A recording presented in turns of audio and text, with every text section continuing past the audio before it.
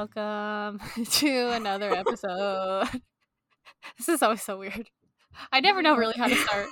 Yeah, and then it's just like, hello, welcome to another episode. Sorry, I'm very enthusiastic about doing this. I just am a little bit hungover. we were like drinking with Evan's parents' friends last night. We were like playing cards and stuff. It was fun. It was really fun. But I had like a lot of wine, so I'm a bit slow this morning. But yeah, that was not so much me yesterday, but Joseph yesterday. We went out on Friday with some friends, and he got on the pickleback shot train again. Yeah. But somebody who was there was like, oh, I don't really like Jameson. Tequila is my thing. So then he had tequila shots, and then he had a martini. And he started out with beer, but then went martini, some other cocktail. Beer before liquor, never been sicker. Yeah, and yesterday he was a little quiet. Well, quieter than normal, but I was feeling fine, and I was rubbing it in because last time he did pickleback shots was with Evan, and that was when they had like 7 shots, and he was feeling fine the next day. Feeling great, he said. Livid. So this time around, I felt a lot more vindicated. Yeah. So how's it going? How's life? How's life over there? Pretty good. BC is a bit of a wreck right now.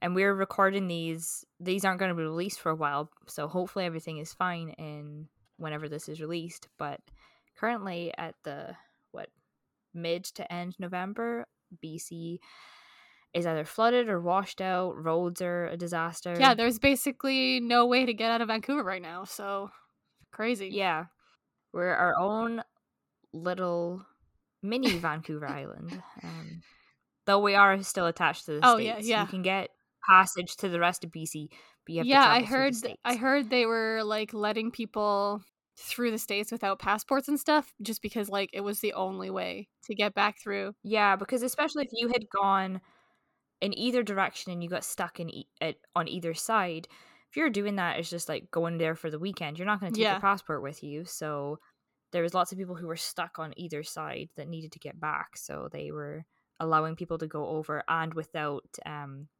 proof of COVID tests and things like that.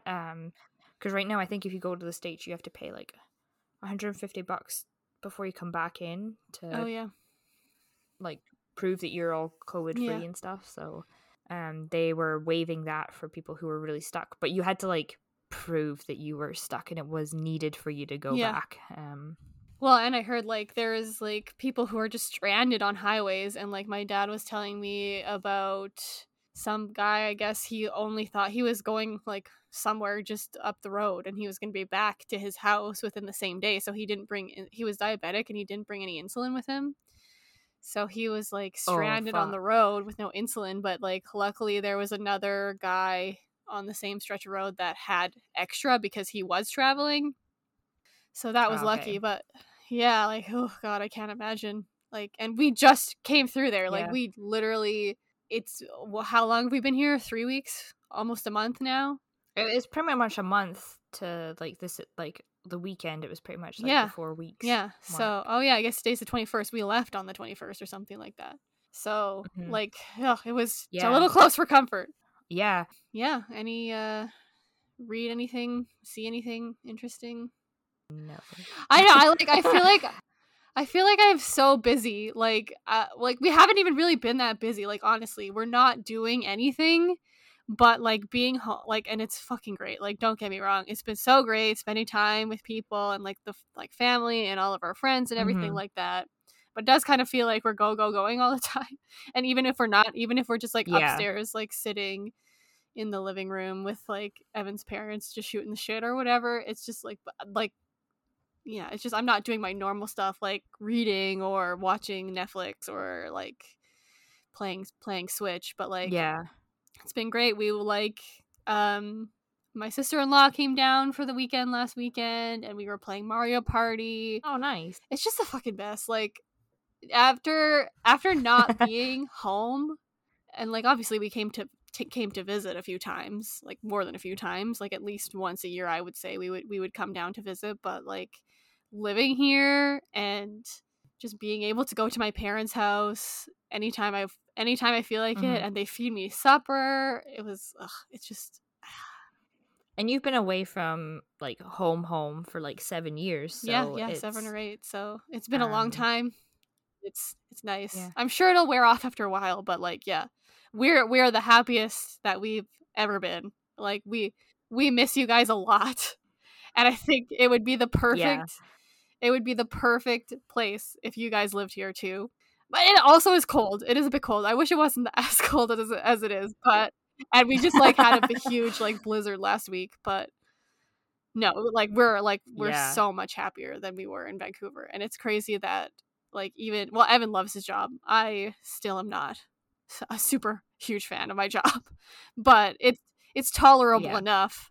And like now that I have other things going on in my life, it's not like misery all the time. So that's really nice. But yeah, I haven't really been. Oh, but we did download the new Jackbox, like I think it's like Jackbox 8 or something like that, so we'll have to play it. There's one game on it that was really fun, but like the rest of them were not as great. But no, that's all I've been doing. Haven't been watching any Netflix. Oh, we've been rewatching Game of Thrones, but that's just been something to like fill the evening. We've not really been. And if you've already seen it, it's kind of more. You don't have to absorb as much. I think it's just nice to sometimes revisit. Yeah. And you can, as soon as somebody appears that you like know that you don't like later on, you don't have to wait for that character to reveal. You're just like, oh, I hate them. But you were just saying about books that are coming out. I am interested in potentially. There's a new Brené Brown. Oh, I thought it came out already, or is she doing another one? No, it's this one's coming out on November 29th. Called Atlas of the Heart, Mapping Meaningful Connection and the Language of Human Experience. So that one, it hasn't come out yet. I read, which one did I read? And I just read it not too long ago, and it was pretty interesting actually, but I don't know, because I was like, oh, Brene. I could go through some titles. I own The Gifts of Imperfection, but I've never actually fully read it. At the time, I was not, I suppose, willing to accept. I was really like feeling like, oh yeah, I could relate a lot to what was going on in the book, but I think I wasn't really willing to accept that I was feeling that way, so I gave up the ghost in that book very quickly. But I have it and I will return to it at some point. Dare to Lead, there's another one that's Rising Strong. Those ones are both within the last few years. Yeah, she made some excellent points, but I think some of it was like a bit, I don't know, out there for me. Not that it was out there, like I understand that she is very smart and like she does a lot of research and it's all coming from like a scientific place, but I was just like, maybe it was just a bit too scientific. Maybe that was what the problem was. I had a hard time like following sometimes, but like she did bring up a few really interesting things, like because it was all about like what is it about? It's like shame. It was like shame. That was it, like how like that was like what it was basically about, and how like, and I thought it was really interesting, like the way she was saying like men are brought up to feel ashamed of having like feelings basically, and like they're never enough or they're not enough if they are not like providing, quote unquote, for their families and stuff like that. So so that was really interesting, and I thought I saw a lot of like that in Evan. Sorry, Evan, maybe I'm outing you on this, but like it's interesting because like you can, when you can see it in your like, and you can apply it to like your real life. Well, that's like when I was seeing a counselor, she recommended that I watch the Brené Brown Netflix special called The Call to Courage. I still haven't watched it. I know I should. She was like, she was like, watch it, but also don't feel that you have to take on everything that she's saying. Yeah, like, that's good. So I was like, Joseph, I want to sit down and watch it. And at times I could tell that he was finding it a bit, I suppose, like hokey, would maybe be the right word.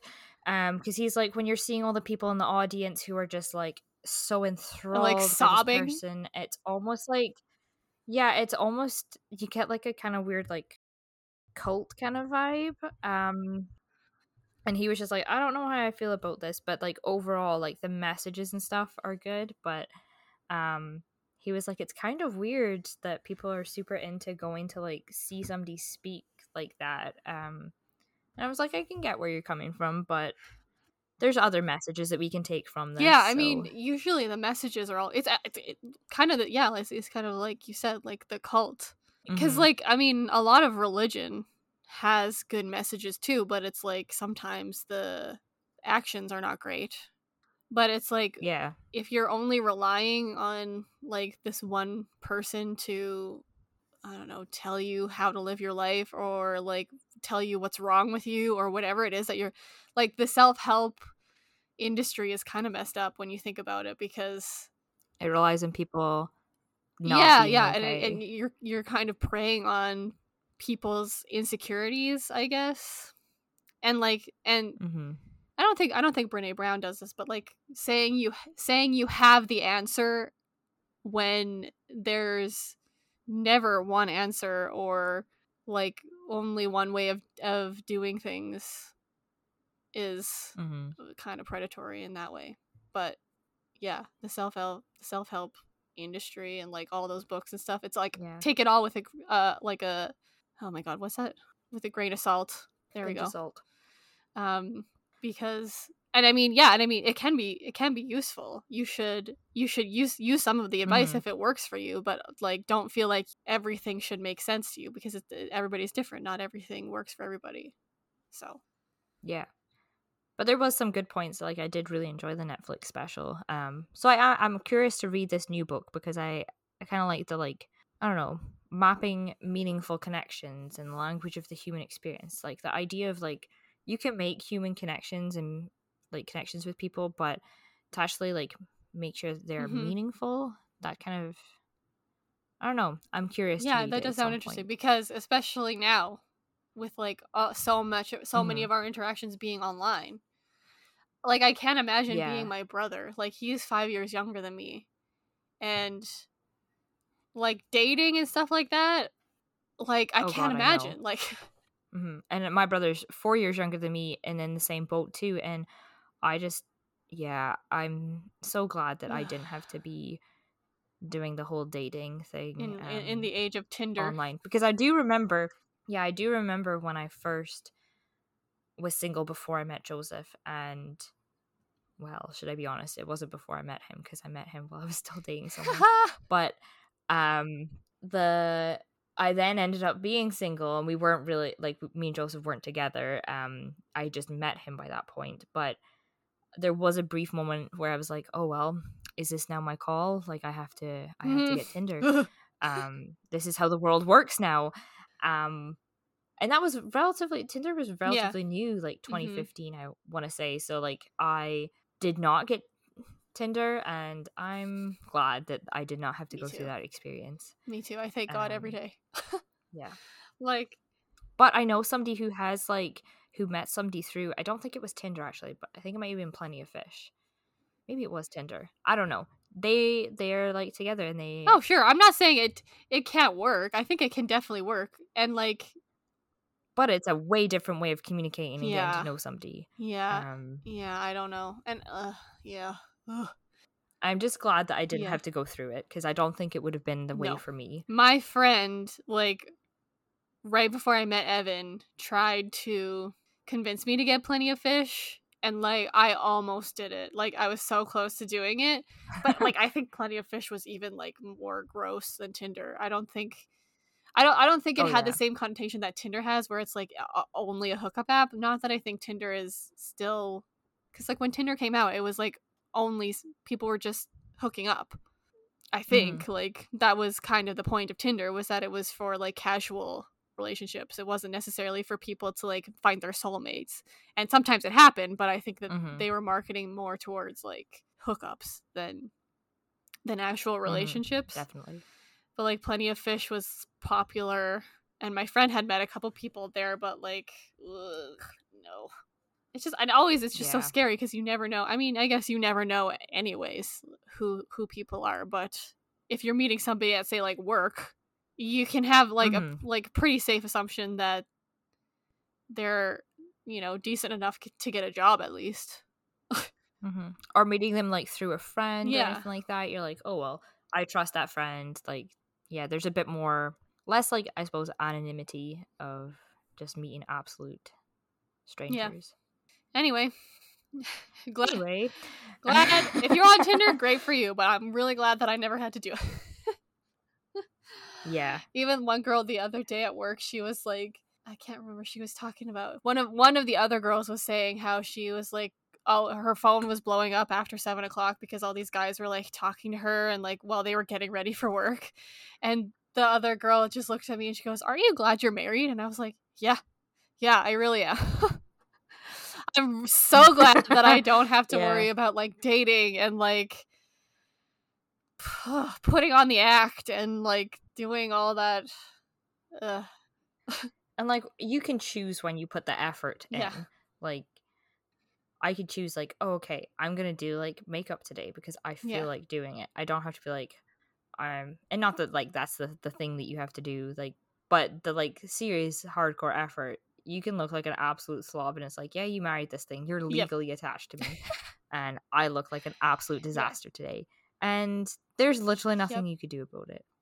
Well, I suppose you could serve me with divorce papers, but you're not going to do that over me looking like a slob. Luckily, I think both of our husbands are pretty chill with most things.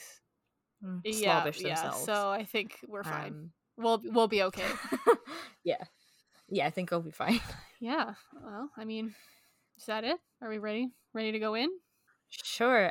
On that note, am I? No, I think I'm first. Because you went. Never mind. Oh no, what happened? No, one of the characters in my book, she like, I don't know, doesn't know a lot about her husband. She finds out, so. That would have been a good segue. I'm sorry. I'm sorry. Yeah. It's okay. Yeah, so the theme this week is books with characters with our names. In each of our books, so my one has somebody with the name Kirsty, and in Nikki's book, she has somebody with the name Nikki. It was... Right? It's not your legal name, right? It's Nikki, yeah. Okay. But, like, fuck. When you were like, when I suggest, because I think I found this theme, like, it was, like, on one of the book challenges, like, read a book with your name, like, with a character with your name in it. And I was like, oh, that would be fun. And you were, like, immediately like, yes, I have one. Like, it's actually, like, a really good, like, connection. And I was like, oh, okay, great. So, like, shouldn't be that easy. Shouldn't be that hard for me to find one with my name in it. Well, I was gravely mistaken. Because any book that has my name in it, Nikki, is either, like, a young adult or, like, younger than young adult fiction. Which is fine. There's nothing wrong with that. But it's just, like, you know... Yep. Like, I was like, I don't want to just read a chapter book and call it a day. Or, it's just straight up hardcore porn. Like, literally. And I... Like mommy porn? Yes. Yeah. Like, literally, like, the dirtiest books. And I was just like, what am I going to do? Because Kirsty already has one. She's so gung-ho on this. But I remembered that I read a book when I was like a younger, like probably, I don't know, came out in 2008. So how old would I don't think I read it when it first came out, but I probably would have been like 16 or 17 or something like that. Mm-hmm. I specifically ordered this book because there was a character with my name in it, and I was like, I didn't remember loving it, but I was like, I guess this is what we're doing. Because I don't want to do hardcore porn and I don't want to do a chapter book. So, my book for the theme of books with your name in it is a book called Airhead by Meg Cabot. Okay. Yeah, it was published in 2008 by Scholastic Inc. So Meg Cabot, you're probably familiar with her. She's written and published over 50 novels of young adult and adult fiction. But she's probably most well known for writing the Princess Diaries series. Nice. And they were eventually made into the very popular movies starring Julie Andrews and Anne Hathaway. And yeah, I always really liked her. Like anytime any books that came out, like especially when I was like a teenager, like she writes a lot of young adult fiction, which is always really good. Like I always really enjoyed her writing. But she also has like some like adult novels too. I think I read one of her adult novels. It was pretty good. Can't remember what it was called, but it was about like two people getting stranded in like a cabin in the middle of nowhere and sexy times ensue. So yeah, she's wrote both, and then she actually did write like, how many books are in the Princess Diaries series? A lot. I think it's like at least 8. I'll look it up. But then she also wrote a like adult novel, so like it was like Princess Mia grows up and becomes an adult and gets married, and that's like what the book is about her getting married. So yeah, this book okay, so here is a summary. Ooh, let me see, sorry. Oh yeah, how many Princess Diaries? I'm still scrolling. There's 11, 11, and the last one is the wedding one. Yeah.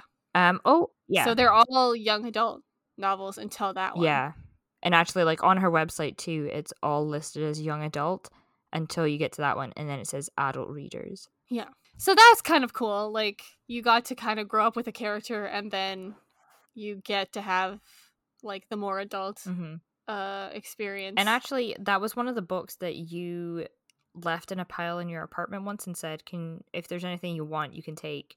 And I did take that one, and not long ago I was going through the books in my room and like trying to reorganize them a bit so that I had like books that I've read and books that I haven't read, and I started thumbing through that, and I had to stop because I was just like reading the book instead of actually typing. And then like Joseph came into the room and was like, "Hey, what you doing?" I was like, "Oh, just sorting through my books."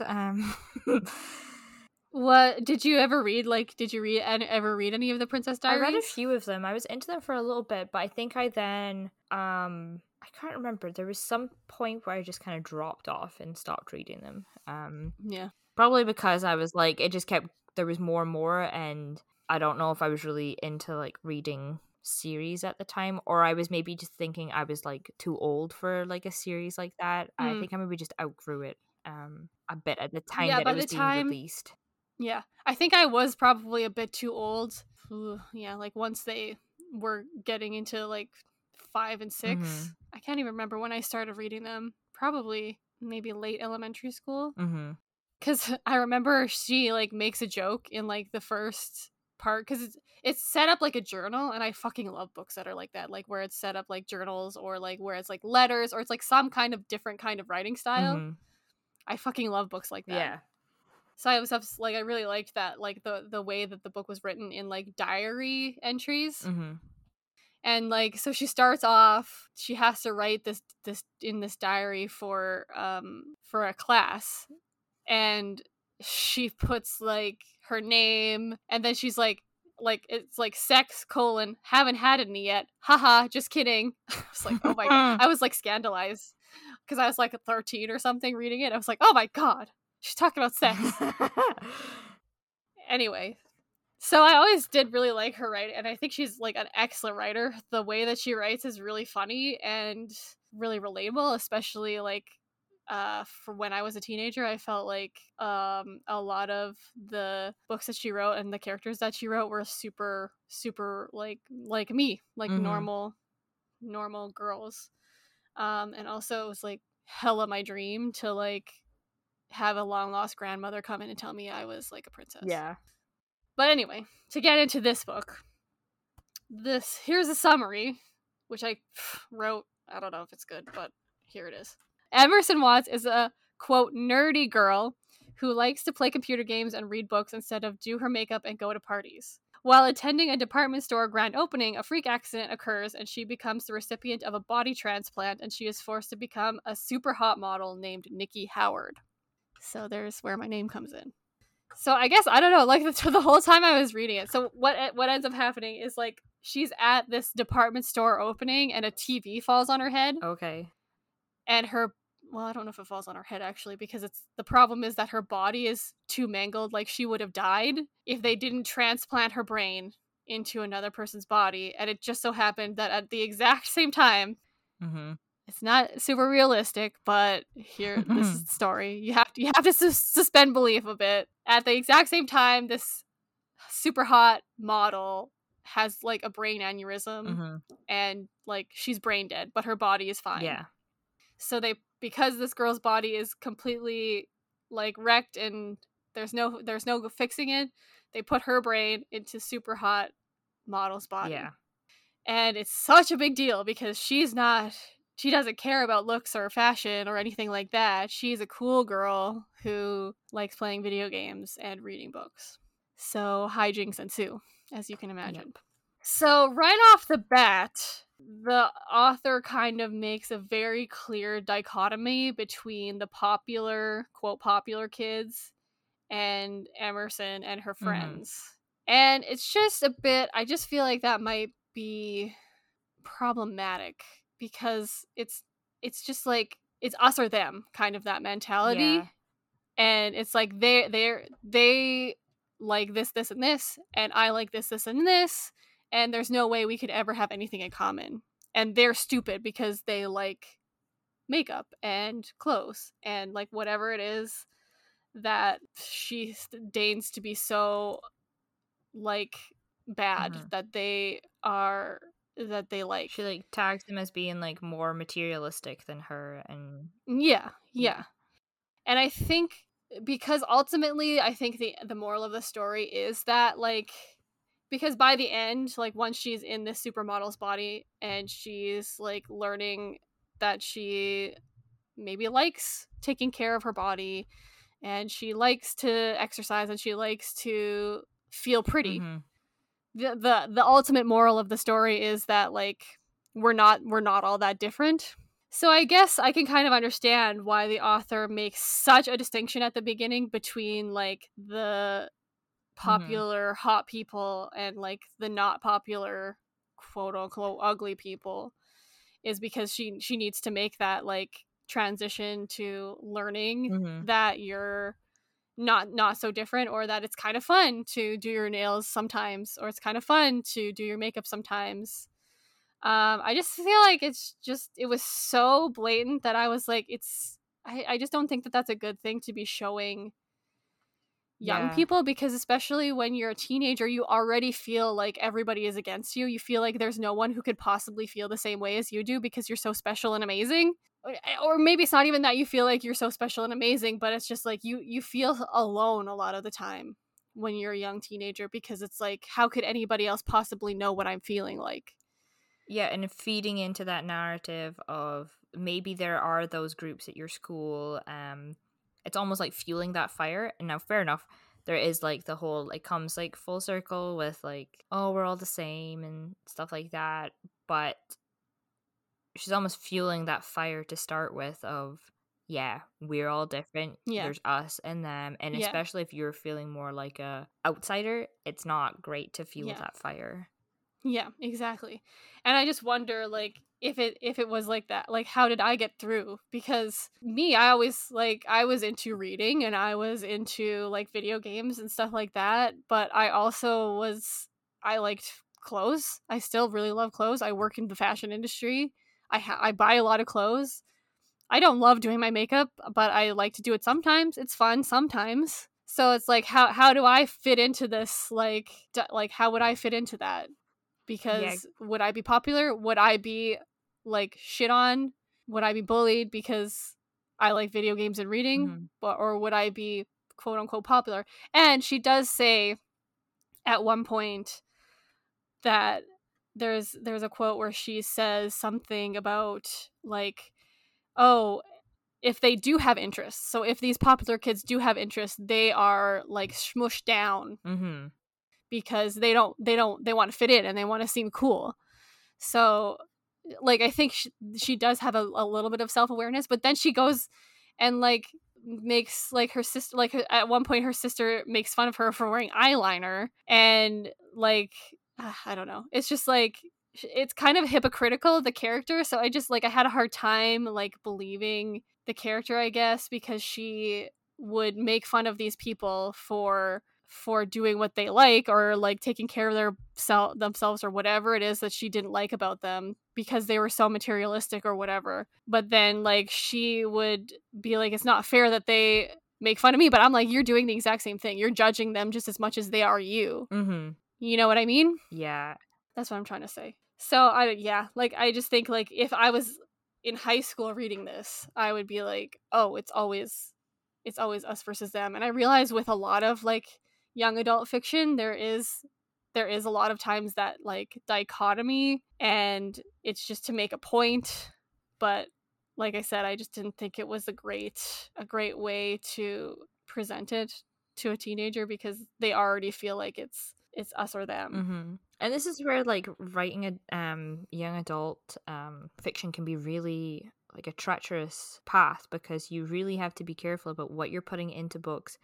And I remember reading some young adult stuff while a teenager, and there would be people having sex and other things, and I was like, why is that not happening with me? Like, I'm not going through any of that. Oh yeah, And it was exactly. really hard to relate to. And then there was other books where I was like, oh my god, I relate so much to this, and like my heart was like so set in it, and then something would happen and I'd be like, well fuck, that's not in my space, or like that doesn't happen in like the environment I'm in. So immediately I'm like, oh well, that like all those feelings of feeling like accepted like by this book are set aside, because then so it is really hard. It's such a hard time in your life to also not realize that all of those things that are happening are not permanent, and that things change so fluidly.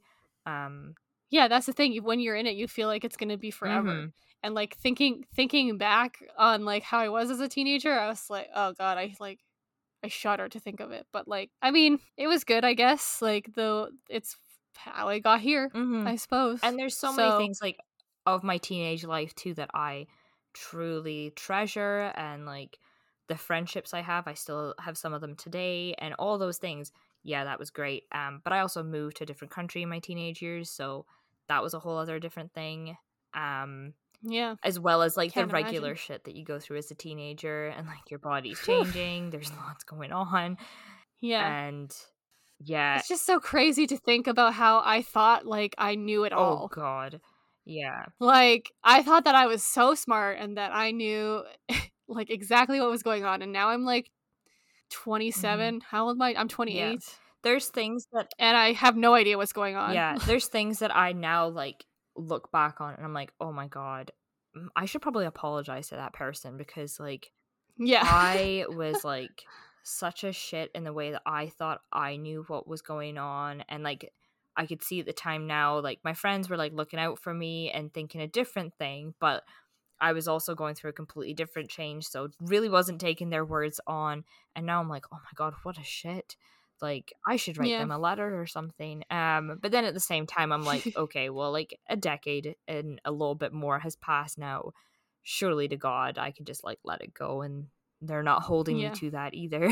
So it's kind of like, I don't know if you've listened to the whole Red Taylor's version, but there's one song, like one of the newer songs.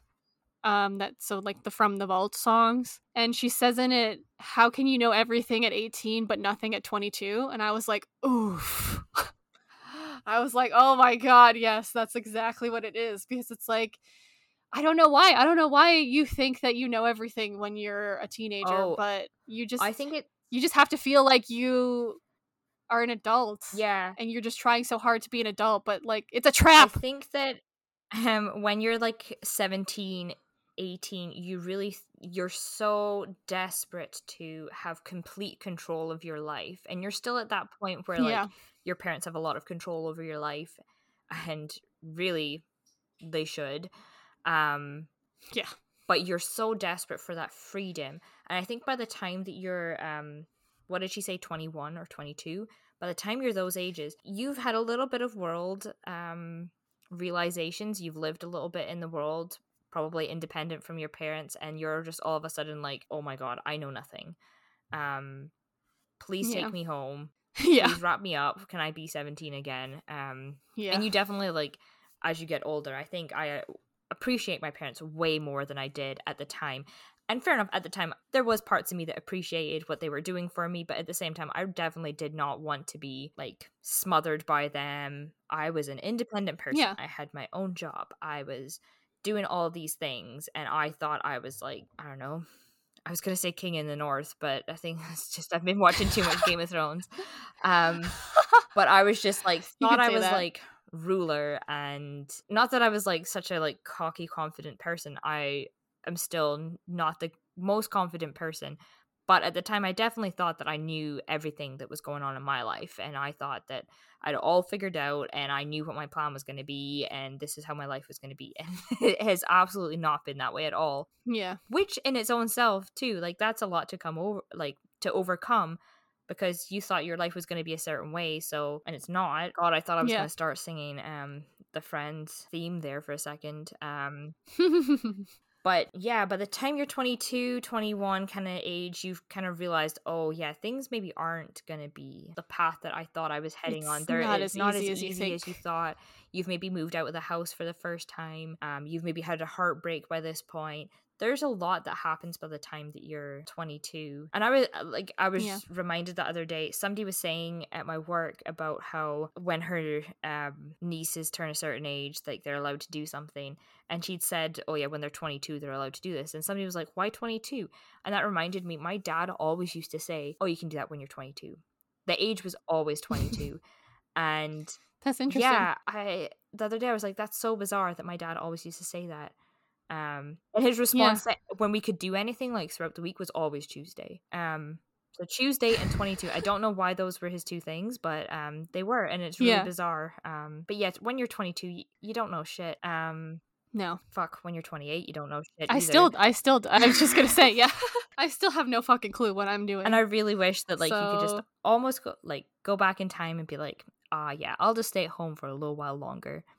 Even though I didn't really move out of home until I was like 20, how old would I have been? Like 25, when I fully, properly moved out. And at the time I was desperate to be gone. I wanted to be my own person, living in a different place. But maybe it's also been, like, because of, like, COVID-y stuff, that I'm just like, oh no, take me back. Wrap me in that blanket, please and thank you.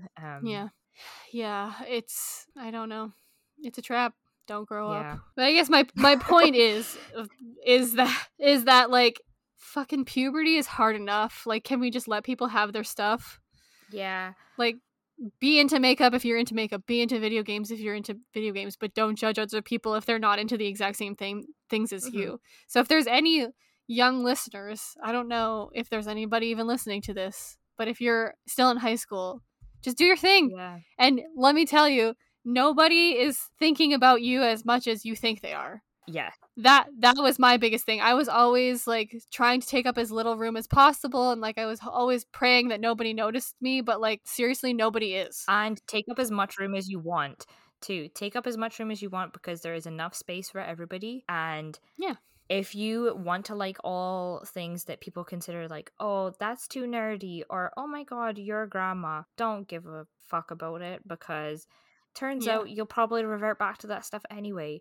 And if you truly love it, just do it. I spent so much time trying not to, or what am I trying to say? I spend so much time not doing the things that I liked to do, like read it. Like, we talked about this on the first episode, like reading and playing Animal Crossing or whatever it is, doing my crafts and stuff like that. I spent so much time not doing that because I was so focused on, I don't know, trying to please other people, making it. Not even necessarily trying to please other people, but just like making it as like a career. And like, I wish I would have spent more time doing it the last few years, because that's what makes me happy. And that was something that I found that COVID really like almost taught me. I was leaning into back doing like crafts and stuff, and I had started to pick up knitting and things, but I really leaned into those things, I'd say, within the last few years, because why am I not reading that book that I bought and I really like the look of? Why am I not putting aside the time for me to do the things that I really do enjoy and care about? To do. And also taking stock of like, oh, I'm in this moment and I'm enjoying it. Just enjoy what you're doing, instead of thinking, oh, well, people will think I'm like old if I like those things, or people will, nobody my age is like interested in things like that. yeah, so what? Who cares? Who cares? And I try to like live through, there's a certain part of me too that when I was 17, I would wear whatever the fuck I wanted and dressed a little bit different from everybody else. And when I went to counseling, she like, I don't know, opened that thing and I was like, oh, make 17-year-old Kirsty proud of like who you are. You can take those things that when you were in 17 that you really truly were like confident about and like, I can do this, but embody that in your like 27-year-old self and be like, Yeah. no, Take the knowledge you take the have. knowledge you have, but the confidence and cockiness you had as a teenager, and transport that into like who you are, and maybe revert to some of those things that you did really enjoy and you're not picking up as like a teenage or like as an adult, but then things that you now enjoy as an adult, be like, oh well, I would have really enjoyed this as a teenager and I'm glad that I'm now doing it. Yeah. It's hard, and especially moving back, that's kind of been the real struggle for me. Is I'm a completely different person from when I moved away, and when I was I moved away when I was 21, something like that, and I've learned so much and I've grown so much, and I'm glad for that. But also, like, my mom has made a few comments of like, oh, like, you used to be so bubbly, or you used to be so this or so that, and I'm like, I want to get back to that, like the person that I used to be, but I don't want to lose the stuff that I've done since then. I don't know how, you know what I mean? You know what I'm trying to say? Gained over the years of like living. Yeah. You don't want to lose that. And the idea that somebody is nostalgic for the person you used to be, I always find that so hurtful, because I am now the person that I am. Like, fair enough, I would want to like, if there's like the fun parts or whatever, but that doesn't mean that those aren't there. They're maybe just buried a little deeper, or like it takes a little bit different things for that person to like come out their shell, but it doesn't mean that it's not there. You're always there. Yeah. So I'm kind of struggling with that right now, because like moving to Vancouver, it was completely different because we didn't know anybody there, and you can pretty much be whoever you want. Not that I was trying to be not myself, but it's hard to reconcile like the person you were when you come back to your hometown. It's like it's kind of like who am I here? But I think I'm starting to figure it out. Like, and I can relate to that too. Whenever I not so much when I go back to like Nova Scotia, but more when I go back to Scotland, I almost have like an identity crisis, because that's what I feel like I talk differently, and that the talking thing comes back, but there's part of me that like now feels a little bit like an outsider, because I didn't have like my university days there, or I didn't have like these different experiences that like my friends there have.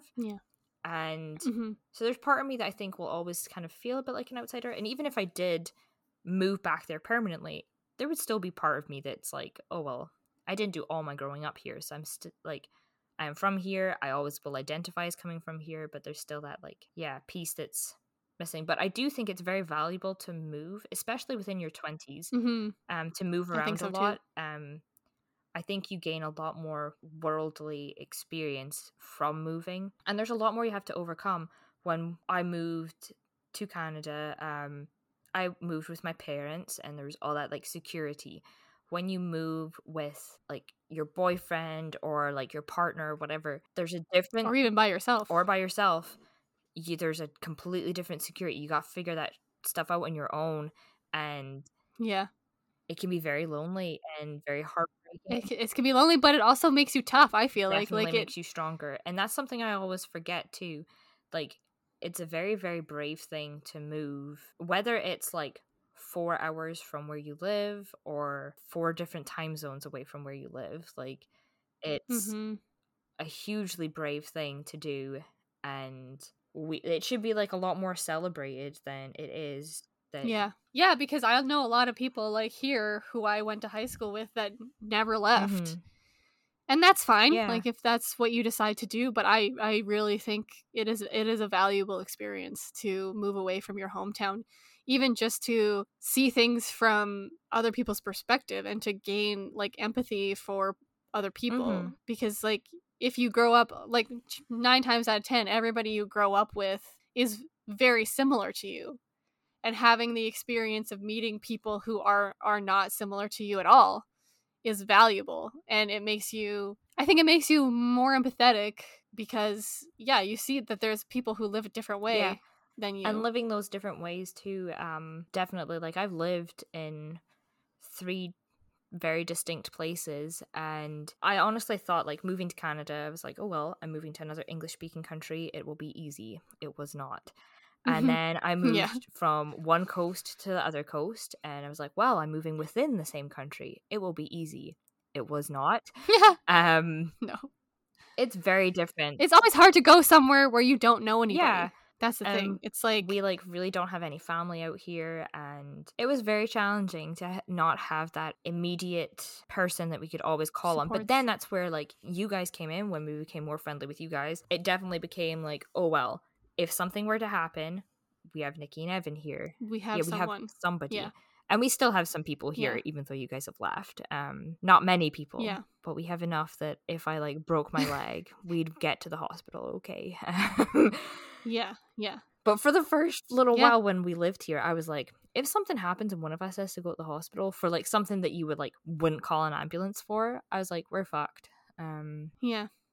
Well, yeah, that's what my mom said too when we moved to Nova Scotia. It was like, it takes me 6 hours to get to you. Yeah. So what if something happens? And I'm like, well, I don't know, but people do it all the time, and it's fine. So, yeah. Anyway, that was a major tangent o'clock. Yeah.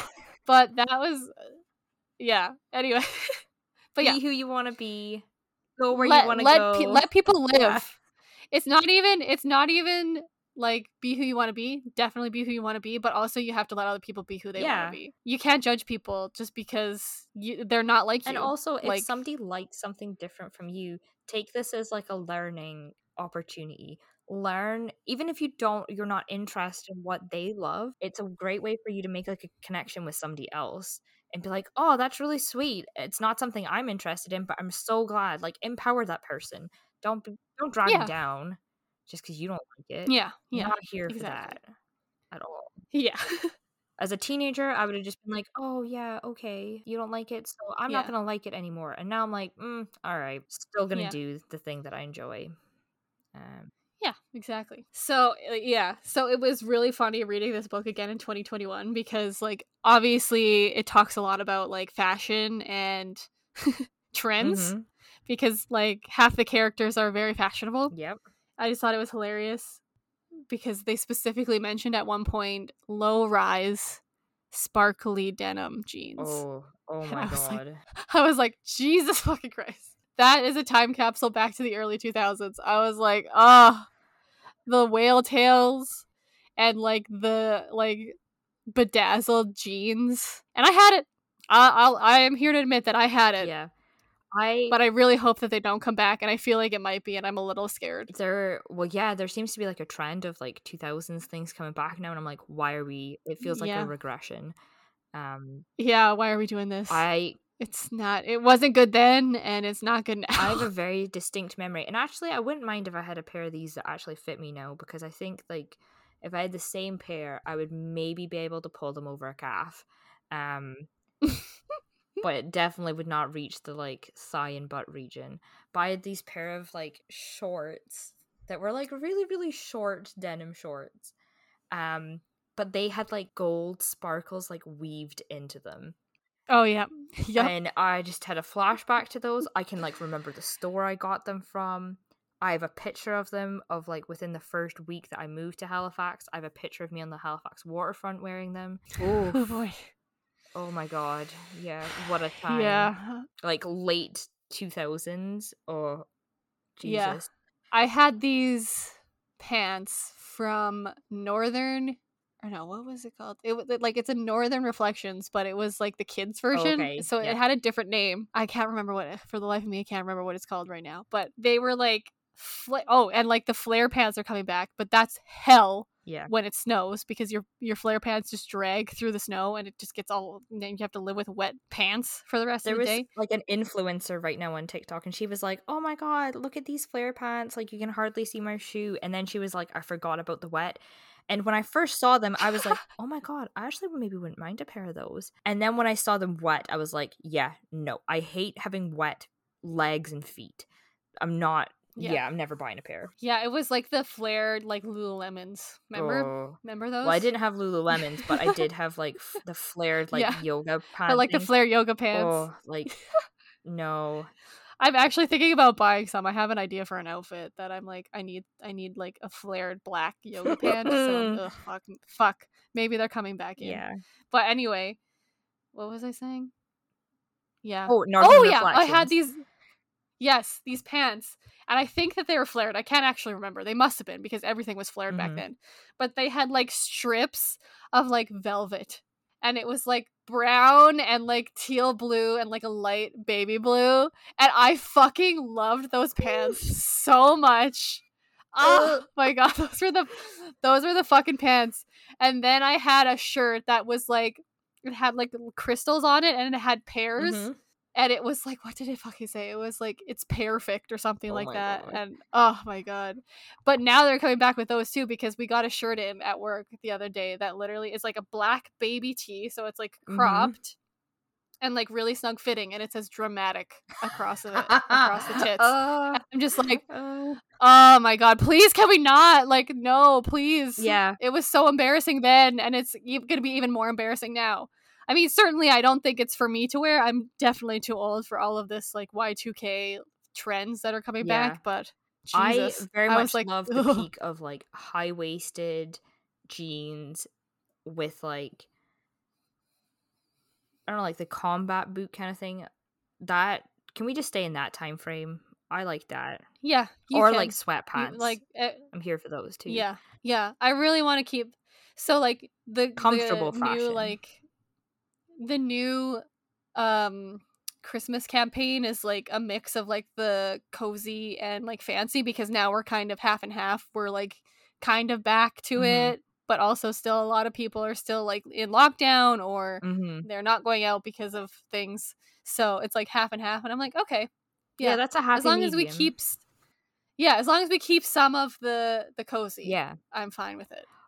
When you were describing your outfit, I'm going to have to dig out the pictures of these when I go home at Christmas and maybe we can like post it with the episode or something. I have a very distinct memory of me I went through like a skater phase. I could not skateboard to save my life, but like it was like peak Avril Lavigne, like skater boy phase. And I had these pair of pants that were cord pants. But they were just like huge, like bell bottoms? I don't know if that's the phrase for them, but they were just like, if you actually laid them out, like they would have came in really narrow where my waist was because at the time I was a twig, but they were just these huge like tunnels of fabric for legs.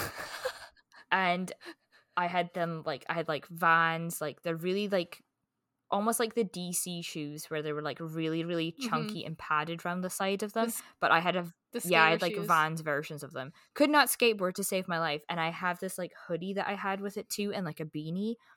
And I got it for my birthday because I remember we went like on a special shopping trip because I wanted some clothes for my birthday. And I remember we bought this like particular outfit at a store. And now looking back, I'm like, sweet Jesus. And it's before I had braces too, so my teeth are a fucking mess.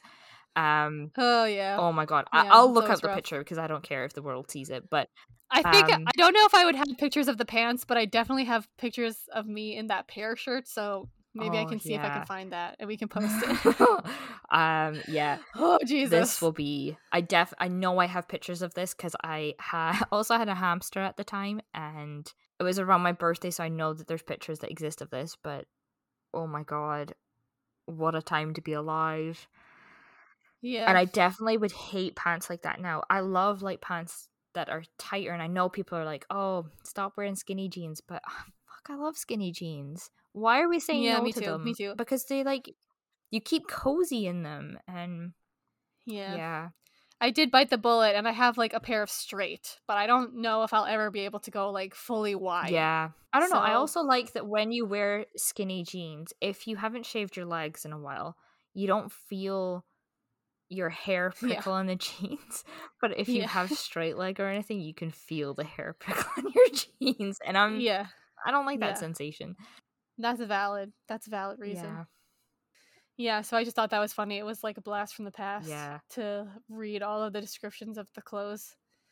Also, it's so funny because so she has this like full body transplant. And so she's in the hospital obviously for a very long time. And when she fully like becomes conscious and realizes like that she's in the hospital, they tell her that she's been in the hospital for over a month, and she starts flipping her shit because she's like, "Oh my god, I need to go to school. I need to be in school. I haven't been in school for over a month. I'm going to be so behind." And I was like, "Oh my god, that's so what it's like to be a teenager." Even like school stuff aside, if you're super nerdy like I was, like you would be stressed about like missing that much school. Yeah.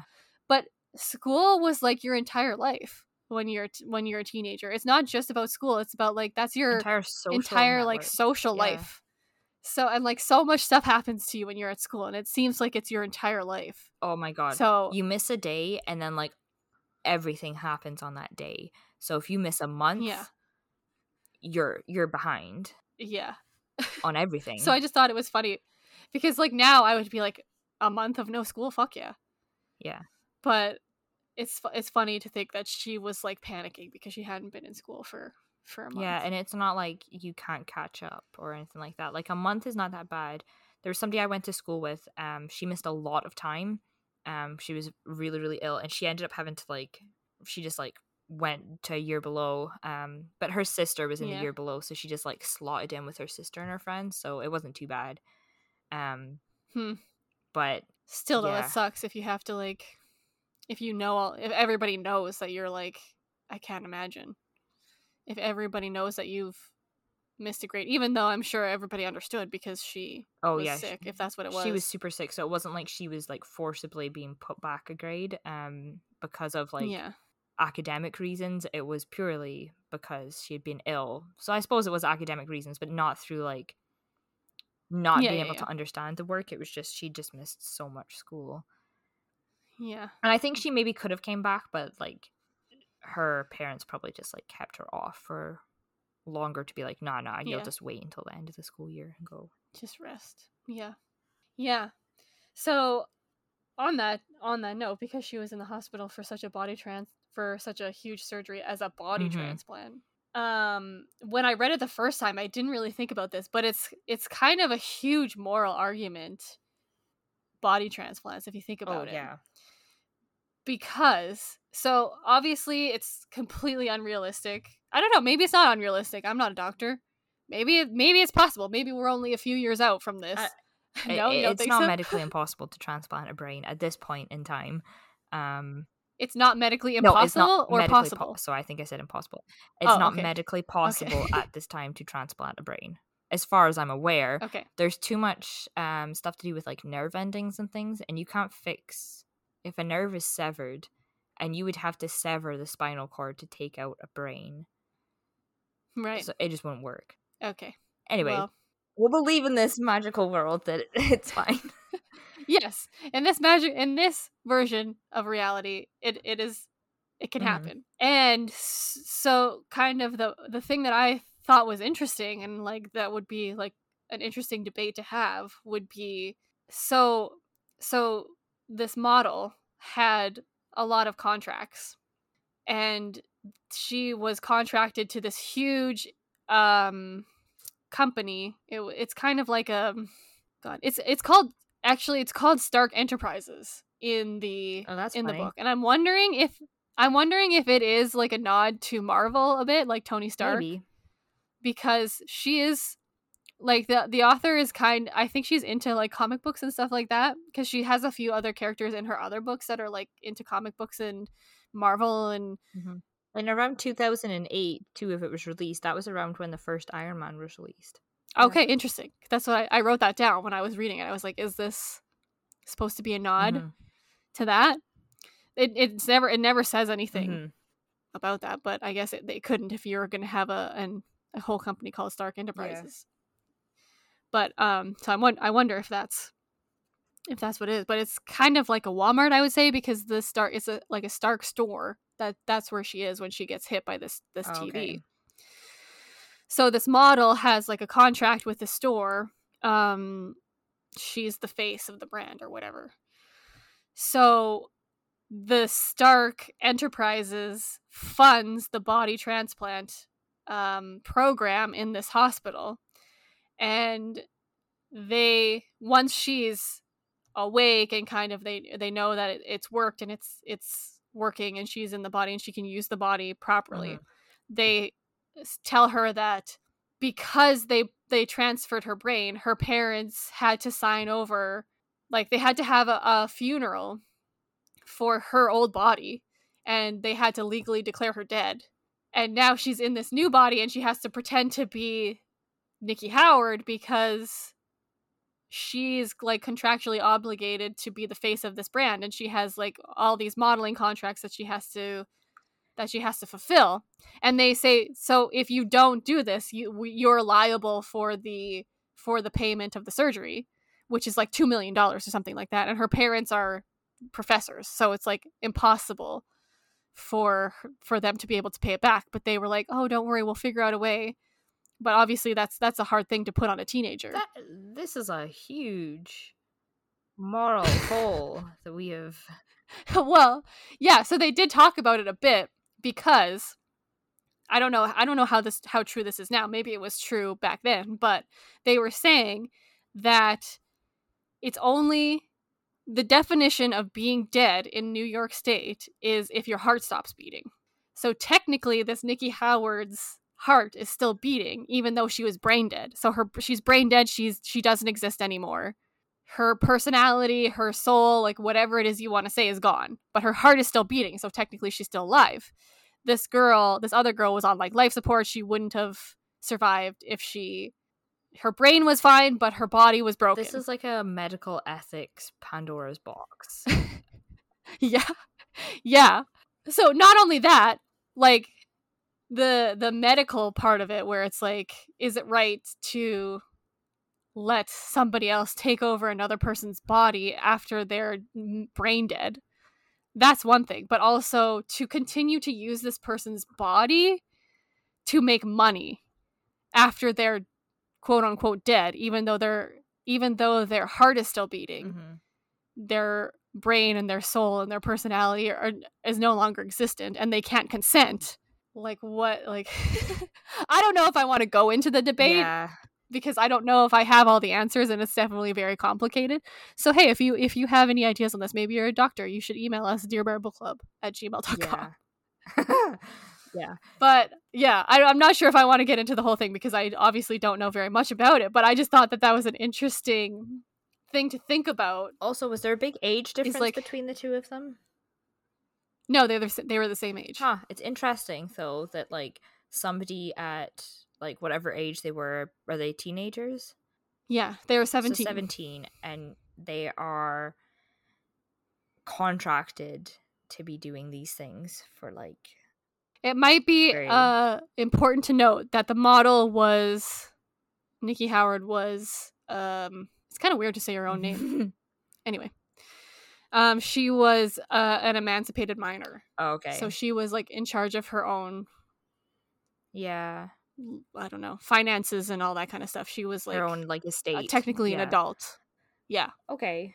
Well, yeah, that definitely adds another element to it, but that's a lot of that's a lot for pressure, a teenager, especially when you were a teenager that didn't sign on to any of that, and you weren't legally emancipated from your parents, and to then all of a sudden be like in that situation. But it's a weird definition too, that like that's like what or in the book, like that you're legally dead from your heartbeat. That's why like I don't know, as much as I feel like the medical field, like things like this they will want to strive for, but when it comes to like transplants of like brains and things, one, it's very complicated to do, but two, like then who is that person? Where and that's kind of what she was dealing with. Be drawn on that.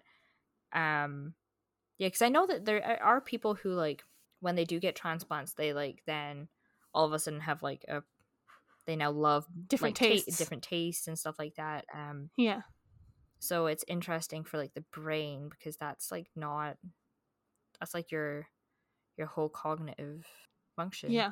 Well, yeah, so that's kind of what the book ultimately is about, is like her trying to figure out like who she is now, but they basically make her pretend to be Nikki, and she has to tell everybody that like what happened and why she was gone for a month was that when she fell at this store opening, she hit her head and got amnesia.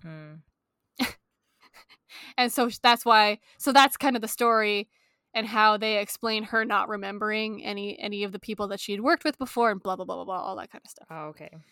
So yeah, so yeah, an interesting argument to be had. Not sure I'm the smartest person to have the argument, but it also does talk about, when they're talking about the body transplants and stuff, they said that a lot of people, like obviously this is in the book, this is not true, but a lot of famous people and like royalty, I think that they were trying to refer to Princess Diana, have had body transplants to like have a normal life. So they would be walking around in somebody else's body, so like Princess Diana, because she died, they were saying that the argument was that she died, put her brain in another person's body, and is walking around as somebody else because she wanted to have a normal life. Wow.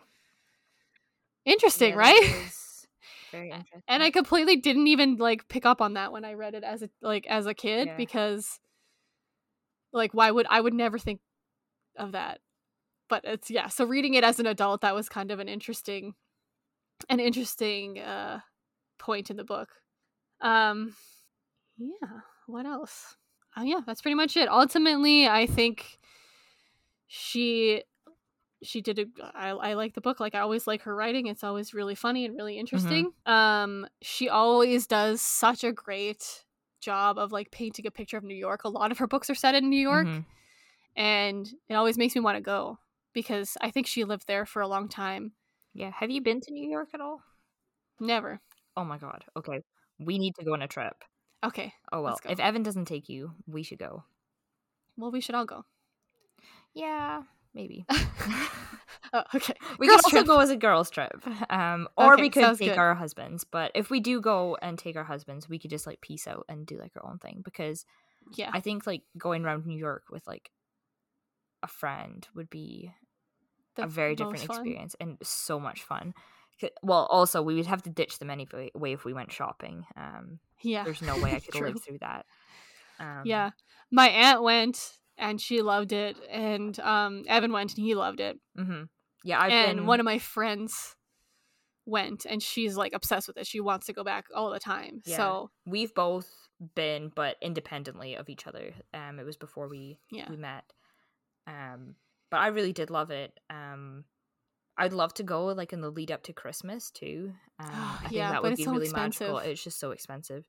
But when I went with my family, we went in August. And it was beautiful. I think Evan went. It was very hot though, because like all the concrete just like keeps in all the heat. But sticky. I would definitely do August again. Yeah, it was sticky. But I would definitely do that time of year again, because it was really beautiful. And if we're like living in Nova Scotia, you can drive there in like 10 hours. It's not. Oh yeah, it's not. That's that not bad. Yeah. I think I would like to like see like the upstate area of New York as well too. Yeah, that would be like gorgeous. The fall would be nice. Yeah, so she always makes me really want to visit New York.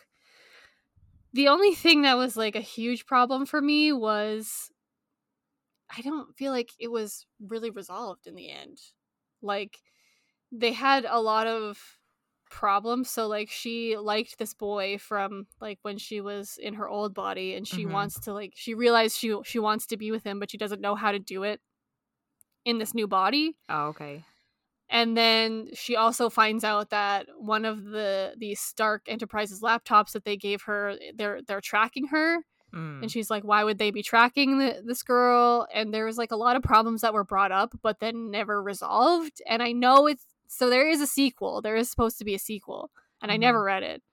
But I feel like even if you have a sequel, you still have to wrap up some things. Yeah, like you have to wrap up the story. Yeah.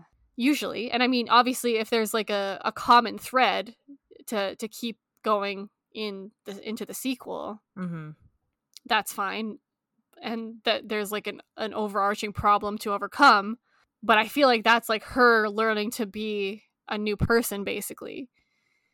So like if she would have just wrapped up those couple things, like I just think it would have been a better, it just wouldn't have felt so unfinished. Yeah. So that was like my only thing. Overall it was pretty good. I would say my rating is 3 stars. It was okay. It wasn't great.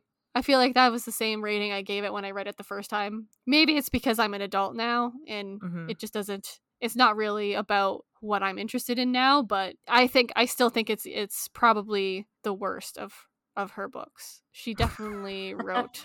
Yeah. Sorry, maybe that sounds harsh, but you know what I mean? Like it wasn't up on Goodreads just now, and the rating for the second one is slightly higher than the first one. Oh, interesting. Maybe she like how many of them are there? Is there more than 2? Just the 2. Okay. I don't know. So maybe if I read the second one. Oh, no, there's 3. Sorry. The third one actually has the highest rating of them, but interesting. But it's also got the lowest number of ratings. The first one has the highest number of ratings, so that maybe gives you a bit more of an accurate account. But yeah, and you know, like I said, I can understand like you trying to make it into like a series. But maybe the second one gives it a bit more like fleshing out or something. But still, with this series, I find the best ones are ones that could be like standalone novels. But still you can continue on. I'm not really a cliffhanger series person. Yeah. I don't mind cliffhangers. It makes me want to like obviously read the next one as fast as possible, and I guess that's a tactic, but yeah. It's just but it's not even like it was a cliffhanger. It just kind of ended. Yeah, I'm not here and for with nothing being resolved really. So there are books that can do that really well, where the book like ends and you can kind of have like that unresolved thing. Because I definitely, for me, normal people on my first time reading it, I was like, there needs to be more. There needs to be like another. I didn't get the ending I wanted, but I think that was actually the best way that novel could have ended. Yeah, I actually liked the ending. I wasn't mad. Second time round, I wasn't mad. First time round, I think I was just in a place in my life where I needed it to end a different way. But that's a tale for another day. Yeah, so that's my book with my name in it. Yay!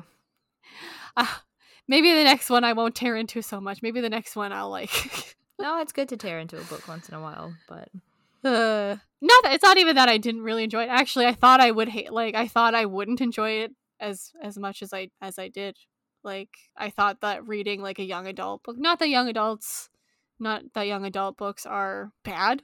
There's lots of that I've liked reading as an adult, but this one maybe was just a bit too young adulty for me. Yeah. Yay. Okay. Yay. Okay, so my book with my name in it is called I Found You by Lisa Jewell, and it is set in the UK, and she at the time that this was released, she had written 17 novels. Holy shit. Yeah, she's written a lot, and I know that she has a brand new one out right now. We saw it when we went away. Let me just pull this up. The Night She Disappeared came out this year. So she has written like a lot of novels, and they're all, I think, like suspensefully thrillery type novels, which I didn't know if I'd like this book, but the first time I picked it up, I was in Costco with my mom, and I read the back of it and was like, okay, I'm not going to read this, because if I read this, my mom's going to read it, and I don't think she should read it.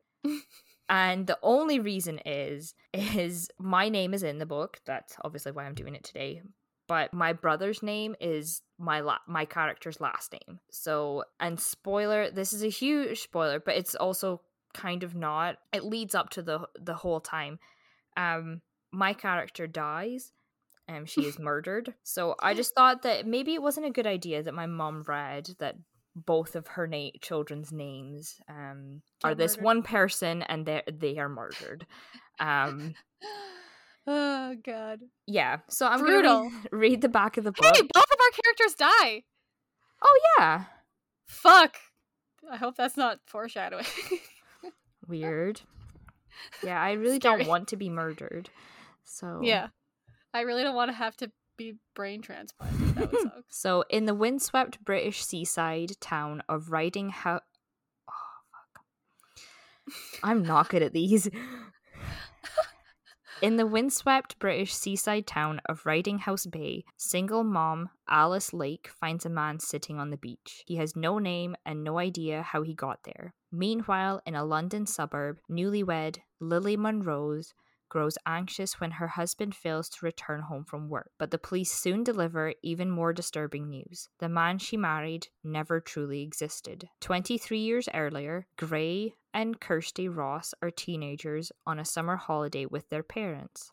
The annual trip to Riding House Bay is uneventful until an enigmatic young man starts paying extra attention to Kirsty. Something about him makes Gray uncomfortable, and it's not just because he's a protective older brother. Who is the man on the beach? Where is Lily's missing husband? And whatever happened to the man who made such a lasting impression on Gray? So that's back the book, and it's, yeah, really good. Another little bit that I found in a summary was a delicious collision course of a novel filled with the believable characters, stunning writing, and shocking twists and turns. I Found You is infused with just enough intrigue to keep the pages turning. And I definitely found that it was such a nice pace of a book. I didn't feel that it was rushing in certain parts. And there's a lot of chapters where all of a sudden it leaves you on a cliffhanger. Then it moves to a completely different perspective, or back in time, move forward in time. It keeps the pace going. And I really did enjoy that, because sometimes that can be really like confusing and really frustrating. Yeah.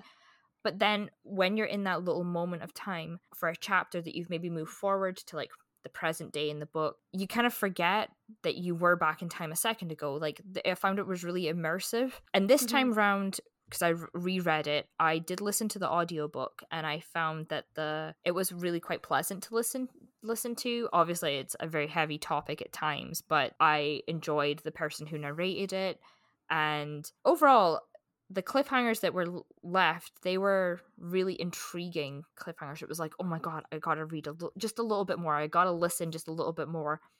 It really drove the book, which sometimes when you leave those cliffhangers, it doesn't drive the book, but she's obviously very good at what she does. I definitely really enjoyed it. And there's certain bits where all of a sudden you're like, oh, well, could the man on the beach, who they refer to as Frank, they refer to him as Frank because he can't remember his own name. And yeah, so there's all of these, like, it's not super duper confusing in the sense that there's like so many different plot lines that you have to follow. There's kind of like three main ones. The plot line of the missing husband, the plot line of the mysterious man on the beach, and then the plot line back in time. But you do hear perspectives of like the Alice who found the man on the beach. You hear from her point of view. You hear from Frank's point of view, who is the mysterious man on the beach. You hear from Lily's perspective, but you don't really hear from anybody else in her timeline. But then the timelines, oh my god, I just whacked the mic. The timelines cross over from each other. I just found it was a very, very well written book, and I really did enjoy it. And I first had borrowed it from a lady at work, and that's why, because I didn't buy it the first time I saw it. Somebody at work was reading it for her book club, and I borrowed it from her. And now have my own copy of it, and it is really good. I just wouldn't recommend it to my mum. I'd pretty much recommend it to every other person except my mum. So yeah, looking into Lisa Jewell, she does have a novel that's just been released in 2020, The Night She Disappeared, which also falls into the suspense category. So I really do feel that this is her niche, and if you do like suspenseful novels, this is like her category. I think most of her books are set in the UK, but she herself is British, so you write where you live generally. I love British writers. Yeah, so do I. I don't know why it's specifically British writers, but I just love the way they write. Yeah, I think for me too, sometimes it's like I know the places that they're talking about sometimes, so I really can feel almost like transported back home. So I sometimes really delve deep into them. I really loved, like, the 3 storylines, the twist, the suspense, and that there was some chaos within them. The characters, for it being a novel, you get to know them really, really well, really quickly, and there's not an overload of characters. I think in one of the books I've reviewed, I really didn't like that there was so many characters that, like, there was ones that it was just like, there was no point to them. These ones, there was the minor characters, like Alice has some children, but their roles are needed for the time that they're, like, introduced. It gives, like, a little bit more depth to Alice's character. And the slow reveal of, like, Frank, because you slowly learn who he is. It's almost like the, like, kind of like analogy of the onion. You slowly peel back his layers. You get to know more about him. And all of that, I just found that the characters were very dynamic and there was a lot of depth to them. Yeah. And it's the right amount of characters for the way the story is written. Yeah. And you really, like, as you're going with the book, you think you know where this is heading, and then it kind of takes a little turn, but then it maybe goes back to where you thought it was heading. And reading it the second time round, there was things that I had forgotten, so I'm glad I reread it. Like the ending, I was like, I'm pretty sure this is how it ends, and it was the way I thought it ended. But there was a lot that I didn't remember too. So, like, little details that were really important that really tied it all together. So I'm really glad that I started, I did reread it, because I would have missed a lot of the, like, finer details of, oh yeah, that little thing happened and that's what led to this, and, like, well, I feel like rereading, like, suspense, and even, like, rewatching suspenseful shows and stuff like that, and rereading books. Like, we just rewatched Only Murders in the Building with Evan's parents, and, like, rewatching it is, like, you just catch so much stuff now that you know, like, where it's going and like how it ends. That was like when we rewatched The Bodyguard with you guys. That would have been my third time watching it. I love it every time. There's all of these, like, little things, and you catch something new. But I just think if something is done really well, you can watch it multiple times. Not that there are certain things that are done really well that you're like, that was heavy. I've watched it. I never need to see it again. Yeah, Downton Abbey for me. Yeah, whereas I could watch Downton Abbey over and over. But you know what? I could probably watch some of it, but I just don't think I could watch season 3. But also, I have learned that watching Downton Abbey, if I know that something is coming up, I skip episodes. Which I think is the only show that I would really endorse skipping episodes in. Because you don't need to not the first time, relive that trauma. Not the first time through. You gotta watch it all the first time through. You gotta feel all those feels. But after that, you maybe don't need to feel all of those.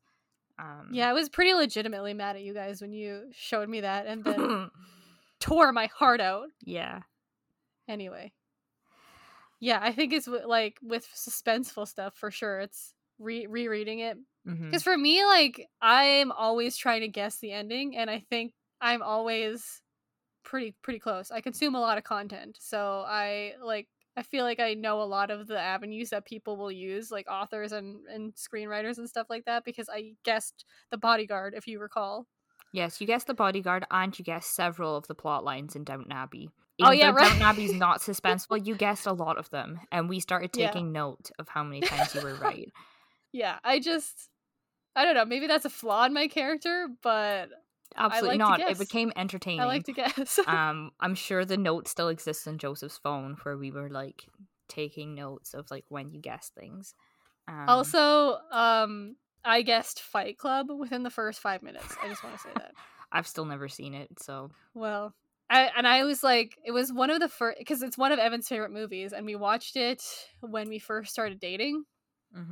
And I, like, kind of guessed what the plot twist was, like, within the first 5 minutes. And I told him, I was like, I think I know what's happening. And he was like, it's been 5 minutes. How could you possibly know? Yeah. And I was like, I know. And he was like, okay, well, write it down in a note on your phone. And yeah, because he didn't want to, like, spoil it for me. But yeah, so I, like, and he was like, yeah, you're right. And I was like, yes. That happened with Joseph with The Notebook. And I was so angry. Because I was like, oh my god, you haven't seen The Notebook. We should watch it sometime. And then eventually I was like, oh, we're going to watch it. and he guessed it, and I was pissed. But yeah, and as much as, so my dislikes for this novel, as much as I really did like that the layer started peeling back, it does take a bit of time for that to actually start being super suspenseful. There's a lot of very much mystery to start with, and sometimes I'm like, all right, we get that we don't know who he is, like, Yeah. come on, like, where's this Yeah. story going? So that took a little bit of time, but then once it starts happening, it just, you feel it's almost like you're running down the hill and you can't, like, your feet are going and you can't, like, stop. It Yeah. really does pick up the pace later on. So I Yeah. can forgive it for that because it really did pick up. Yeah. Yeah, and there is some, like, little twists and turns too when you find out some little backstories to their lives. And there was one thing when you find out a little bit more about the guy who showed up on the beach, when you find out that he was a school teacher. There's something I just maybe clearly didn't read properly the first time. He is a teacher and he's on a school trip with the students in his class, and he all of a sudden sees this person, and then he kind of, that's when he, like, it's almost like a cloud comes over him, and I thought that he had, like, straight up just, like, abandoned these children on the school trip and just, like, fucking pieced out. And leading up until the point, I was like, oh my god, I can't remember what happens with these children. I'm sure he was a teacher, and I was trying to piece it together in my mind of where the story was going. But no. He did, like, he'd seen this guy when he'd gone to get a coffee while he was taking these kids on a trip. He continued on with the trip, got the kids home, and then takes a leave of absence. And I was like, oh, thank God. I was like, at least he didn't, like, completely fucking wreck his life, like, before he, like, pieced the fuck out and went to this beach. So there was, like, an extra suspense thing where I was just like, I can't remember what the hell happens.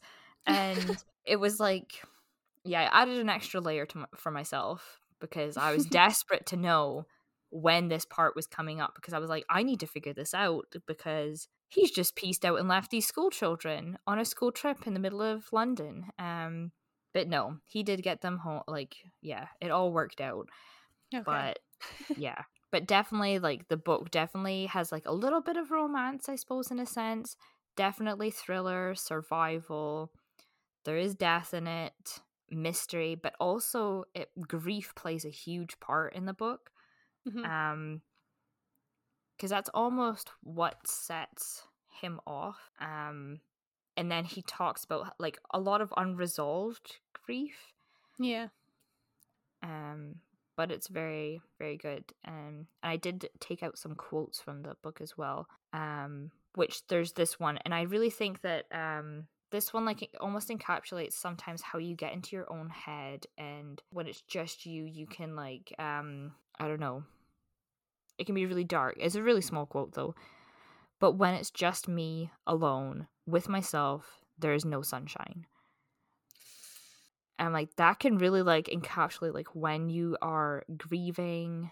Yeah, I just thought it was a really, like, dark moment. Like, yeah, sometimes you genuinely do feel like it's just entirely dark and there's no sunshine when you are just, like, left sitting with your own thoughts.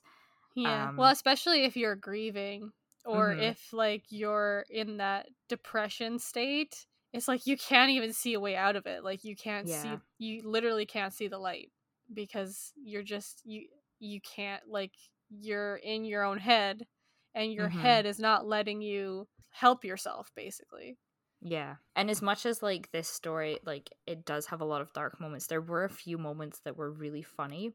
And the way she describes a meal at one point, she said, his minute steak was tough and chewy, the chips were too greasy, and the ketchup wasn't Heinz. And I was like, fuck, if we have not all had a meal like that that's just, like, pure disappointment. Yeah. Like, wait, you haven't lived a life. You're like, oh yeah, I'm having a steak and there's gonna be fries and it's gonna have, like, ketchup, like, all the fucking trimmings, and then whatever that meal is for you, and then you eat and you're like, well, this was bland and shit. We've all had that meal that you've ordered somewhere and you're like, oh yeah, yes, I'm looking so much forward to this, and then you're like, oh yeah, skip the dishes, especially, like, there's some things that just cannot be ordered. to go. Like, you have to have them in the moment because you just can't. Some things Appetizers don't transfer well with skip the dishes. Burgers usually, like, you always are like, yes, all I want is a burger. And I feel like some of the like fast food places have really perfected it. So usually if you're ordering like McDonald's or Wendy's, like, you're fine. But these fancy like gourmet burgers, they never turn out like you think they're going to. I think it's maybe like McDonald's and stuff. They do put like dressings on it, but usually like the ones that you get in restaurants, they pile it so much with so much stuff. Yeah. That just doesn't travel well when some of it is cold and some of it's hot. Yeah. Yeah. Anyway, I was just like, I thought it was really funny because I was like, fuck, we've all had a meal that we've just been like, ugh, well, that was not what I wanted. Yeah. Yeah, and just the fact that the ketchup wasn't Heinz. Like, yeah. That's just the last straw. Mm-hmm. And I'm a Heinz ketchup. Like, I'm not really a ketchup person, but like, Heinz is where it's at for me. Yeah. Anyway, and the same as like mayonnaise for me. Mayonnaise has to be Hellmann's. None of any other brand for me. I just like, I tried to pick quotes that weren't like entirely to do with like what happened in the book because you can give a lot away, but there was some other things I was like, oh, that's kind of like a neat thing to maybe just like comment on. So this is to do with Alice is describing her daughter Jasmine posting on Instagram, and I just thought it was like a really neat kind of like observation. She's like, someone somewhere has liked something that Jasmine has posted on Instagram. This means that Alice's phone will continue to pop for the next 10 minutes or so as everyone Jasmine knows likes the thing she posted. Alice pictures a sea of disembodied thumbs senselessly pressing hearts. She sighs. And I was like, the idea of obviously just like thumbs just like impressing like the heart. I was like, that's so funny because like often you're just scrolling on Instagram and you are just like, oh, my friend posted this, heart. Oh yeah, heart. Or oh, that's kind of cute, heart. You're just not even really thinking about it, that you're really just like not really thinking about it. And it is almost like it's your disembodied thumbs. It's an automatic response. You're not even like really connecting with the thing. Yeah. I don't usually like influencer stuff or like brands stuff. I don't know. I just feel like I don't know why. I get in my head and it's like I can't let them see that I like it. I don't know why. That's so weird. No, I do try and do it if it's like small businesses because that needs to boost their... I always like the first business I ever worked for, which was a small dress store that was based here. I always like all their stuff. I always like all my friends' stuff. But you're right. It is. It's even if no matter what it is, I just like it because it's them. Yeah. But I never like anything else. Maybe I should start. You're right. I should start like supporting small businesses and stuff like that. Mm-hmm. I find that like they often release things every so often of how they best gain traction and stuff. And sometimes it's not even hearts anymore. I think that's like the least helpful thing, which is like really weird. It's like comments and like saving them. Yeah. Which I never save posts usually unless it's like a recipe or something like that. Yeah, I save like craft posts and that's about it. Yeah. Yeah, I just thought it was a really funny like commentary on how social media kind of it's just kind of like senseless pressing buttons. If you want to mindlessly like our post on Instagram though, you should do it. Yeah. Yeah. And again, another like little comment from like Alice's little life. Her parents both have dementia and she often watches... She lives in the north of England, but her parents live in the south of England. And they have cameras set up so that they can watch their parents on camera just to kind of like check in on how they're doing throughout their day and stuff. So they still live on their own? I think they must live on their own, but I think her sister lives like closer by, but they like... Oh, okay. It seems to be that they're like people with dementia that don't really like go out from their house. They very much stay in the house. So... But even in the fog of their fading faculties, they are holding hands. They are their hands. Oh, did I copy that right? They are their hands clutching. Oh, fucking hell. There are their hands clutched together between them. They don't know who the Prime Minister is. They don't know what day of the week, what month, or even what year it is. They can't quite remember their daughters' names, and they certainly can't remember if they had lunch today or what the plan is for supper tonight. They know nothing of any significance whatsoever, but they do know they love each other. And having a grandparent that had dementia, brutal. It's just like, oh, yeah, sometimes they don't remember who you are, but they know that they do love you. Yeah. And that's just something that's really powerful, that after all of their memory and all of that brain fog and stuff that happens, that can still like push through, and it's just, I don't know, it's kind of special. And just the way that it was described, I was like, oh, she knows what this is like. And yeah, we've had a few members of the family go through that, and it's just like, it's so hard to watch. Like, it is so hard to watch, and I just can't imagine like the fear that you would have. Yeah, going through that. And you can definitely tell that when you are with the person and they're having a moment where they're truly struggling, and you can see that they're on the verge of having like a meltdown. Yeah.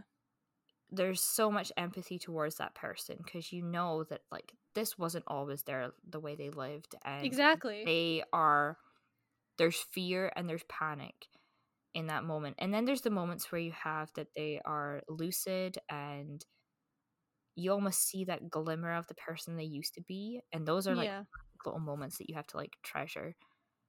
But yeah, I just thought it was a very beautiful commentary on dementia. Yeah. Have you read the My Favorite Murder book yet? No, I haven't. Okay. Well, so I think she talks about it a bit in the podcast, but Karen's mom had dementia or Alzheimer's, whichever one. Oh, okay. And so she talks about it a lot in the book, but I think she also talked about it. I think I was watching her on somebody else's podcast talk about it. And she was saying like, it's like you have to grieve your parent multiple times, because and before they like physically before they've passed die. yeah it's I really hope that it doesn't happen to my parents, because it would be so hard. And it's like, and you want to keep visiting, but it's hurtful when like they don't remember you. Yeah. And my dad didn't go when all of this was starting to like be kind of unveiled. It was his mom, and he really didn't want to go home to visit her for a while, because and we were like, no, you really have to go, you need to I get that her. I have that too. Like when my aunt was sick, I like avoided it, and that's problematic, but it's just like I couldn't deal.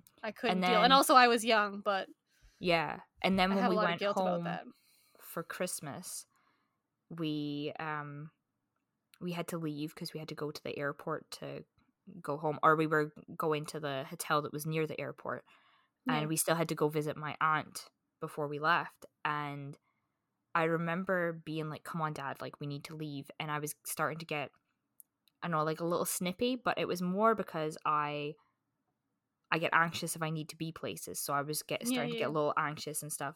And my dad just like didn't want to leave, and that was the last time we saw her alive. And to know now that I was like snippy and was just like, come on, we need to go, it hurts a little bit, but I also know like that wasn't like, I wasn't like intentionally doing any of that. But and you would have never known if that was the last time. And that's always the thing, because I like see my grandparents now so rarely, that every time I do leave, as much as you're like, well, it's not goodbye, every time is goodbye.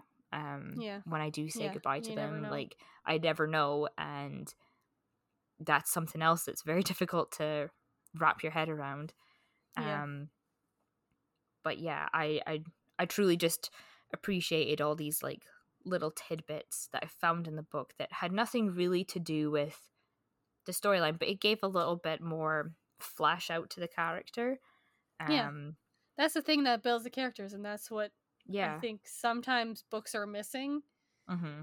because they don't think it's necessarily essential to the book, but I think it is to then understand more why characters make the decisions that they do. Yeah. And my last little quote, again, still has nothing really to do with the plot of the book. It has nothing really to do with the content of the book.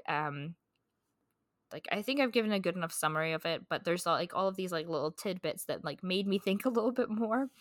So this is Frank, as we know him, because I have let loose that he was a teacher. In the context of a school trip, it was as though they'd all just been released from a sensory-deprived capsule.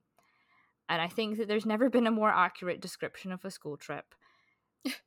You could have the most well-behaved class that ever existed, and as soon as you were on a school trip, it is as if all of they're animals. Their mental faculties have just been, I don't know, revived or just like torn from their bodies. Like, I don't know. But you sometimes see like kids on school trips and you're like, Jesus, what is going on? Because they're just like feral. Yeah. And yeah, so the idea that they've just been released from a sensory deprived capsule, I just like love it, because like then all your senses are rejuvenated and renewed and you are let loose on the world. And yeah, well, depending on what grade you're in, like usually in kindergarten stuff, there's like lots of colorful posters and stuff in your and that's like every day sometimes you're like kind of a little bit wild in kindergarten. But I think he was describing like high school children, so like I could definitely see that, because like in high school you are sitting and you're like very respectful in the classroom. As soon as there's that like moment where like there's a taste of freedom and a taste of something different, everything's all off. hell breaks loose. And I know a lot of teachers in my life, and I just thought, I was like, oh my god, yes, I can completely empathize with this. This is like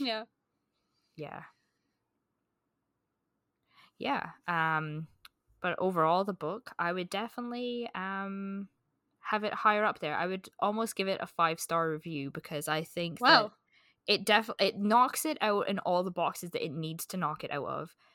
Suspenseful thrillers is not really my choice of book, but I really enjoyed it. And I think that if you can get somebody who doesn't really enjoy that genre very well and you still knock it out the park, and she's clearly very good at it, she keeps writing them, and they must all have like a bit of difference to them, because if you were writing the same thing over and over again, you're not going to keep selling books.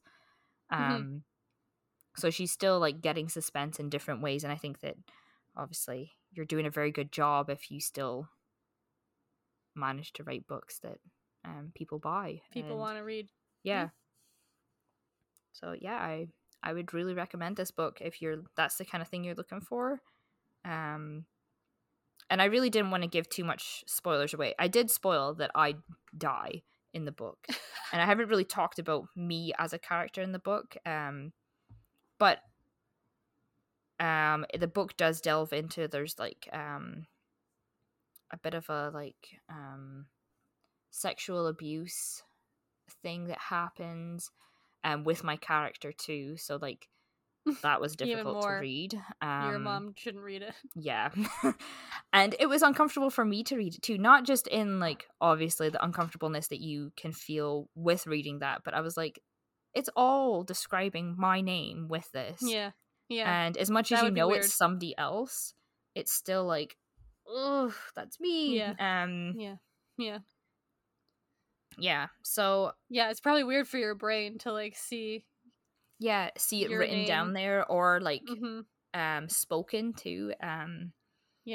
Yeah. I bet listening to the audiobook was probably yeah, worse. At least that part, it wasn't from, as a character, it was never from my perspective. The character was in the book, and I did feature like throughout the book in a lot of ways, but I wasn't one of the like main perspectives that was ever used. Actually, I don't think my perspective was ever used at all.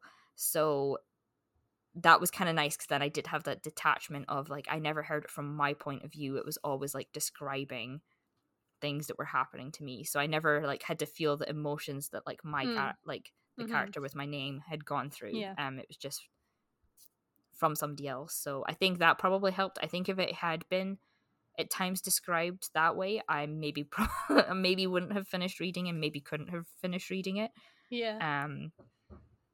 But yeah, it definitely is like the suspenseful category is filled. I really did enjoy it. It was just like slightly unusual to be reading a suspenseful book that has your name in it. But overall, I would recommend it to like pretty much anybody. I think my dad really likes suspenseful books, so he might be able to deal with it. I just don't recommend it to my mom. So only Kirsty's mom can't read this book. Everybody else should read it. Sorry. Well, Mom. I think you've convinced me I might read it. If you gave it a 5-star, that must be pretty good, because so you've convinced me. You should send it to me when you're done with it. Well, I know you're done. I know you finished it, but once you can part with it, you should send it. So there we go. That was our names. Another podcast done. Yeah, it was pretty weird. Like, well, and also I feel like my name, like, not a lot of people. I feel like Nicole might be a bit more common, but I feel like you don't see a lot of Nickies. So whenever I was going to say the opposite. Really? Yeah. Oh, well, I've never met. Oh no, that's not true. I've met one other person named Nikki. I'm not generally a fan of other people named Nikki. What does that say about me? The only Nikki that I've met that I like, so that's a good thing for you. But maybe it's a universal thing. Don't name your children Nikki, I guess. Actually, I should reverse that. The person who made me this dress, her name is Nikki. Oh my god, really? Yeah. I didn't know that. I like her. Yeah. Though she's not making clothes anymore. Oh. Damn it. Too bad. But yeah. She had some cute stuff. Yeah, Nikki, who made me this dress, you're great too. If you ever read, or if you ever read our podcast, if you ever listen to our podcast. Yeah, well, that's it. Another episode down. Done and dusted. Yep. Keep reading. Follow people. us. Keep reading. Follow us on Instagram, Dear Bear Book Club. If you've read these novels and you want to discuss them with us, give us a shout on the old email or the Instagram if you want. Or if there's a book that you want us to read and to review, email us too. Or if you have any ideas for themes, because I'm running out. We're not too hot in the themes. No. Oh well, I'm sure it'll come. It'll be okay. Thanks for listening, guys. We'll talk to you soon. Bye.